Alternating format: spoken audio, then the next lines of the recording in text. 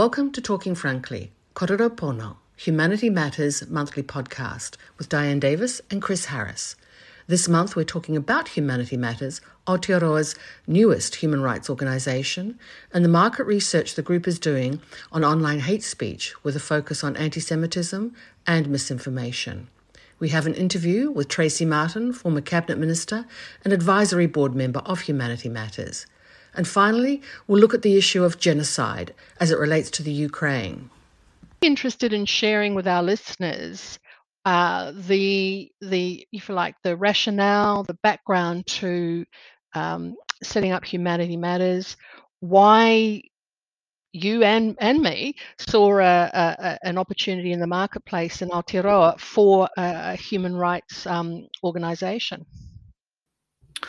Yeah, I mean, it's a really good question there, Dianne. I mean, what it is that we identified that there was a major gap within the New Zealand education system around the idea of human rights in education, especially in schools around the idea of humanity and having an understanding in regards to our curriculum and its place and how we're actually changing everything. And it's all about how we are looking more towards what happens in New Zealand rather than the impact of what's happening around the world. So it was important for us to be able to establish an organisation that informed young people, but also gave teachers the resources and the ability to be able to teach this topic with such confidence. Yeah, and I think we also saw an opportunity too with NGOs and particularly the corporate sector to, if you like, address the need for a better understanding of the human rights area and key issues around racial, gender identity, and so on, and those areas. And also, you've got a particular expertise, and we'll discuss this in our final segment because it's very relevant. You've got a particular expertise in genocide studies. Yeah, I mean, I've been involved in human rights for quite some time. I can even go back to my early high school days of being able to be interested in disability issues, but also what was happening around the world. And as time went on, I got myself involved in educating young people who had disabilities, but then going on to becoming a teacher as well and educating my students around genocide, human rights, and their place in the world. And I think that that's so important right now.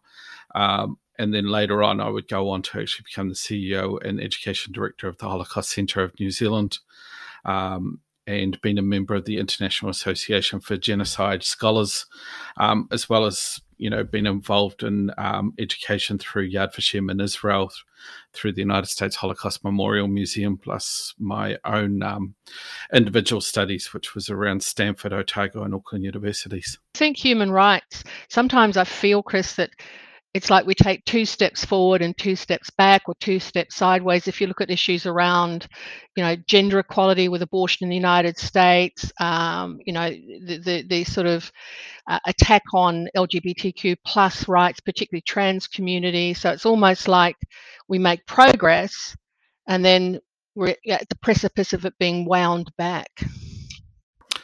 Yeah, case in point, I mean, you touched on it nicely in regards to it, is the abortion rights that are happening through the United States, when we're seeing large states now actually repealing the rights of a woman to actually have an abortion. And recently, we only saw last week with Oklahoma now saying that it will make it completely illegal for any woman, no matter what their circumstances are, to actually have an abortion. It's almost, well, it's not almost, it's sort of, it's kind of barbarism in a way, medieval barbarism. I mean, in terms of the extreme nature of some of that abortion legislation.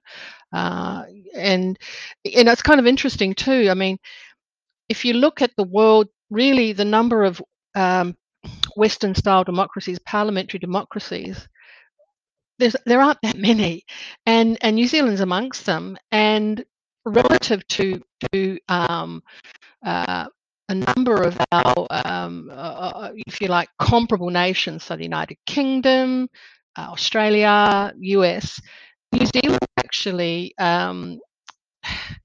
probably, and it's all relative, of course, but is probably doing better on human rights on gender and gender identity than many of our countries that we typically compare ourselves to. Particularly, women of colour too, because they typically are at the lowest rung in terms of pay equity. But I wanted to also discuss a major piece of market research that you're leading on disinformation and anti-Semitism in Aotearoa. So can you kind of tell us a little bit about that, what that's going to look at, and when the results are likely to be in the marketplace?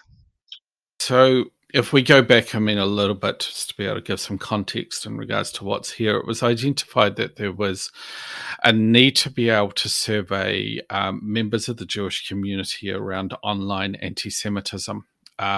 We know that online hate actually exists, but we decided for this project that we would specialise just first of all on online anti-Semitism and misinformation within New Zealand. We hope that that a project like this will actually carry on and be something that other communities will also adopt. But first of all, what we would like to do is be able to undertake a survey and focus groups, which will be with the Jewish community. And what it will do is be able to identify what is actually happening within New Zealand, not from what's happening from overseas, but be able to have a real understanding about what are people's experiences, where's it coming from, what is the nature of it, where's the roots in it, and to be able to understand that, that there's all this misinformation out there. We see the parodies in regards to looking at Parliament where anti-Semitic material was being broadcasted by people saying that, Jacinda Ardern was a representative of, her figure was the same as Hitler, or there was Nazi slogans being used all over the place. It's very important that that something like this will be able to give an understanding to people about what's happening and how to deal with it. And we hope that that will have the results through by the middle to the end of July. One other point as well to raise is that it's also when we actually survey and when you do these focus groups, and we've seen it in the past, it's extremely important to be able to give practical ways to dealing with it and solutions and resources that people can actually tangibly have. If we get ourselves just stuck with the numbers, it doesn't really give anybody anything in the future to go by. So I think that that's important going forward as well. So you're going to do some interviews with some influencers and experts in the sort of misinformation space, and that's really critical because one of the challenges I think we face, not just in New Zealand but globally, is the misinformation, disinformation ecosphere. So this is going to be a really important piece of research on understanding what's actually happening, what are the tools and techniques, and then drill down into an example of, if you like, misinformation, disinformation, anti-Semitism. I think with looking at anti-Semitism, it's awfully important to not overly conflate views regarding the state of Israel and anti-Semitic views. The danger from a data collection and a strategy development is that sometimes the other non-Israel drivers of anti-Semitism, if you like, can be obscured or diminished. And it's really important that a research tool provides actionable items, and in that context, understanding what all the drivers of anti-Semitism are, in terms of narratives, themes, and memes. And I know the research that you're leading is going to do that, and I think that's critical. Well, I think best practice is, particularly with something like this, is to do qualitative and quantitative. So the what and the why, and then you can size that up in terms of the relative dimensions and parameters of that. So I think that's going to be a really important piece of research, and results due out in mid-July. Okay. Now it's time to welcome our special guest to Talking Frankly, the Honourable Tracey Martin. Tracey is a former Cabinet Minister who held several key ministerial portfolios, Internal Affairs, Children, Seniors, and Associate Minister for Education during her time. Since leaving politics, Tracey is involved in several boards, including being a member of Humanity Matters Advisory Board. Kia ora, Tracey, and thank you for joining us for a discussion on human rights today. Kia ora, Chris. Lovely to be here. So, first thing, Tracey, why did you get yourself involved in Humanity Matters New Zealand? Well, first of all, I was asked, which was really nice, because after the life I had led, you weren't quite sure whether, people would want to speak to you anymore. So it was lovely to have Di come up and talk with me and ask me and inform me of the project. The reason why then I was really interested in it is I had spent quite a bit of time, for example, with Internal Affairs, looking at hate speech, looking at child exploitation, and particularly in the area of child pornography, and also in the working around with members of the trans community around what were the challenges for them. So there was some really, and those were points that I was really passionate about, and I saw the opportunity to continue to try and spread an understanding. So that's why I said yes. So from your perspective, why do you think people should learn about human rights? Because I think there's actually, it's a phrase that's bandied about. We talk about human rights a lot, but I don't actually believe it's well understood. So, and you often hear, people say about rights and responsibilities, and that's true. Nobody has more rights or less rights than anybody else. But what are they, and how do they interplay? And I think like the right, freedom of speech is one that's a really interesting one at the moment. And I think I'm actually quite worried that we're going backward with the understanding of human rights and how our rights interact with another human beings, and how we can't exert more or affect theirs negatively just because we have some. So I guess that's why I think that we need to continue to educate generation upon generation about what are human rights, and get them to think about it in the context of their own actions towards others. So you just said, you think that people take human rights for granted. Why do you think that people take it so much for granted? Well, I think they in New Zealand, I think I have to talk about the New Zealand experience, right? And I think one of the reasons why we were so shocked by the terrorist attack in Christchurch, the mosque shootings, was because the majority of us have this assumption that, those of us particularly with privilege, I suppose, assume that that's what life is like for everybody else. And we stand on our right to articulate ourselves, and we stand on our right to do this, that, and the other thing. And what that incident showed us quite clearly, and it's not the first time, but it was a massive shock for the country, was that there are New Zealanders among us who are not experiencing or not being, their rights are not being protected. Their right to feel safe where they live, to go about their business without abuse or being denigrated in any way, is not necessarily being upheld. So I think there is a percentage of us, a large percentage of us, because a large percentage of us have privilege. But here in New Zealand, I think we are a bit blind to what is actually happening. There's an undercurrent of real unpleasantness in this country.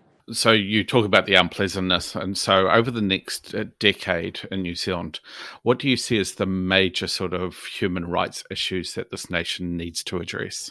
Well, I think we've still got to keep reinforcing the core basics. Right, and that comes from understanding each other, which strangely enough is part of the work I'm doing in broadcasting, trying to work with others to create a public media entity that will be able to spread greater understanding of what is the New Zealand of today.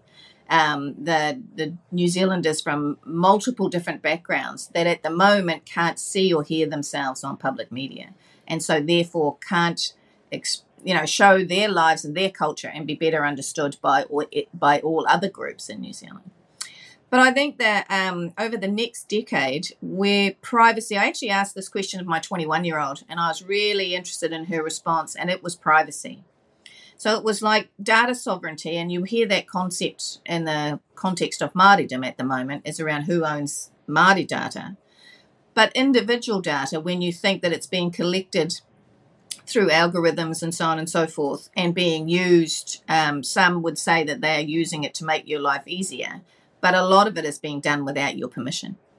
So I think privacy, hate speech, because particularly in that digital environment, people will do many things and say many things that they won't do if they think they can be seen. The stupid thing is that, having worked for with internal affairs, they can be seen. The crazy thing is they just don't think they can. And you've got to pursue a different pathway to go and find them. So I think privacy, individual privacy and collective privacy is still going to be a big thing, particularly in the digital environment. Hate speech, the balance between freedom of speech and yet hurting other people, and just reinforcing the core basics of what is everybody's right to live in peace, well respected by others and able to be who they are. Well, thank you, Tracey. I mean, this has been the most informative conversation, and thank you for giving up your time, and we look forward to speaking with you in the future. Kia ora. Thank you, Chris. Okay, we're going to look at a really relevant and very challenging topic, genocide. We're watching what's happening in Ukraine, in Bucha, incredible brutality, and isolating and identifying Ukrainian nationals. So, Chris, this is an area of expertise. When we talk about the term genocide, because I know it's thrown around a lot, what really should we be looking for in terms of getting a clear handle on what genocide is and what genocide isn't?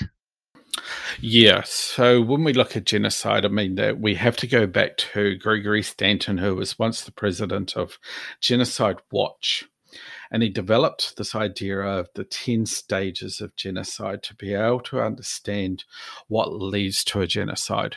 As you said, we've seen people throw the term around, but it's actually been able to get an understanding that there are stages that we go through before we actually hit genocide. And we've seen it in history. We've seen it in the Armenian genocide. We've seen it in the Holocaust. We've seen it in the destruction of the Roma and Sinti community to Cambodia, to Rwanda. And now we're seeing it in the Ukraine. So it's important that we sort of look at the first idea is that the classification. So, the differences between people are not respected. So we see here where we see that the Russians are actually, identifying the Ukrainians within certain parts of their society that they're having to justify their invasion because they're targeting Nazis that live within the country. Or they're demonizing in regards to the leadership of the Ukraine. Then there's this idea of symbolization that exists. With the Nazi regime, we saw it with the yellow stars. Now we're actually seeing it in the Ukraine, where we're seeing the Z being able to be painted on everything. So closely, if you think of the Nazis and they used it so powerfully, and you're seeing it now, like you say, in Russia with the Z. Yeah. And then we get the idea of discrimination. So now we're actually starting to see the us and the them mentality. And that's the idea that's existing there. Then we see the dehumanization. So we saw it with, the one group is better than the other. And this is how we identify that these people are vermin or there's something wrong with them. And then you get the organization. And what we're starting to see is that within the Ukraine is these, if you're going to coin the phrase, the death squads that are going out and carrying out these barbaric acts. And then you get the polarization. So you're getting propaganda that's going through parts of the Ukraine that are pro-Russian, that are saying, look what's actually happening in your country. It's all their fault. They should embrace us. And then there's the preparation. So, there's an orchestrated here, genocide just doesn't happen. It has to go through stages and it has to be organised. And then ultimately we get the persecution of the people. And then ultimately it's the extermination. And we're seeing that in Butcher, where we see those large pits of people that have actually been killed, or people that have just been killed on the street. And now we're also starting to see not the actual killing of people, but we're actually seeing sex as actually being a way, or rape has been a way to actually dehumanize these people that actually exist, that live in the Ukraine. And so we see these stages that exist, and it's horrific for us to stand by and see this, and to know that that we are repeating history again. I mean, just to be clear. So you're very confident and comfortable in saying what we are seeing in real time today in 2022 is genocide. Oh, totally, without a doubt. That we're seeing it. We are seeing a violation in regards to the United Nations International Human Rights Declaration, where Article 5 says that no person should be subjected to torture or to cruel, inhumane, or degrading treatment or punishment. Yeah. So we're watching this. We live in a world of social media, and that common phrase of never again, and yet this is what we're witnessing. What are we as an international community? Are we taking all the steps we can? Is there more that we should be doing? If I was to say personally, I would say that the idea of the word never again doesn't exist anymore. We keep on saying it to ourselves that to somehow justify that, look, never again, and the bodies keep on mounting up. It has, and we've stood by and watched too many genocides actually happen and done nothing about it. When we look at Rwanda 20 years after the fact, where we get the United Nations, General Secretary who says we should have done something. And we have an opportunity to do something. And as much as foreign powers don't want to involve themselves by putting boots on the ground, this may be the only chance that you're actually going to get to save a nation. And I think that nobody should be suffering the indignity of actually seeing family members being shot in front of them, to rape as a torture. These things are existing, and we seem to go, okay, that's fine. We've had our 1 minute or 2 minutes sort of clip on the news and we move on. That's not how the world operates. The world is actually in the depth of right now, potentially another horrific, large-numbered genocide that is existing. There have been sort of submissions to the International called Law and Hate Crimes Tribunal, and war crimes, and there's obviously sanctions, and some of the strongest we've seen, and then provision of some military, obviously, to Ukraine. You sort of said boots on the ground. I mean, we're talking. Does it have to get to a stage where, in your view, we have actually got we are providing effective air cover to the Ukrainians? Because obviously, clearly, they're very good fighters. We have to be, we have to get to that point and stop mucking around and give them the air cover to stop the wholesale bombing of the country. Yeah, there's 2 points there that the first point, what I would say is that we've made it a business of actually not bringing war criminals to justice. There's been enough of them that have actually existed in this world that we have allowed to continue, or eventually they've been overthrown or they've died themselves, but we haven't actually made them accountable. Now, didn't we do that with the Serbians, Slobodan Milosevic? Yeah, I mean, Milosevic was brought to justice in regards to it. But, when we see other ones within even like Rwanda, where the world didn't actually act on those who are responsible for what was happening there, I think that we do have to provide effective air cover now. It's got to that stage where as much as the Ukrainian people are outstanding fighters, they're actually, defending their nation for everything that's got. Is there going to be a time where there's going to be a break and they are not going to be able to defend themselves? And is that going to be...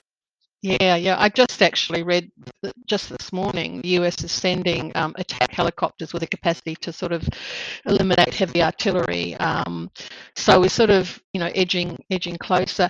If we turn to New Zealand, small country, never been a military nation, but I think our support now is up to 30 million. Do you feel that, given our capabilities, are we as a nation doing enough? I think that the best thing that we did was this morning when the Hercules actually flew out and it committed military personnel to the region to be able to assist where possible. We've always had a strong history of batting above who we are. And this is an opportunity for us now to be able to be that independent voice who actually says, no, we're actually going to come, we're actually going to be involved, and we're going to support the Ukraine by actually providing military assistance. It's not within the Ukraine, but it's at least actually providing some of our technical nous to be able to assist them in this repelling this barbaric regime that's making its way through the Ukraine. Oh, look, we're such a small nation, our voice, we're tiny. But the fact of the matter is, parliamentary democracies are a smaller number, and so being one of a small group, we do have some, moral authority, if you like, and being part of Five Eyes, we might be a small nation, but our voice still has some resonance because of the values and principles we're seeking to uphold in the international community. It doesn't always have to be a governmental thing either. That there's enough organisations throughout this country who have strong connections to the Ukraine up and said, no, enough is enough. Yeah. All right, we'll end that for today. Thanks, Chris. You've been listening to Talking Frankly, Korero Pono, from Humanity Matters, Aotearoa. If you'd like to find out more, go to our website at www.humanitymatters.org.nz.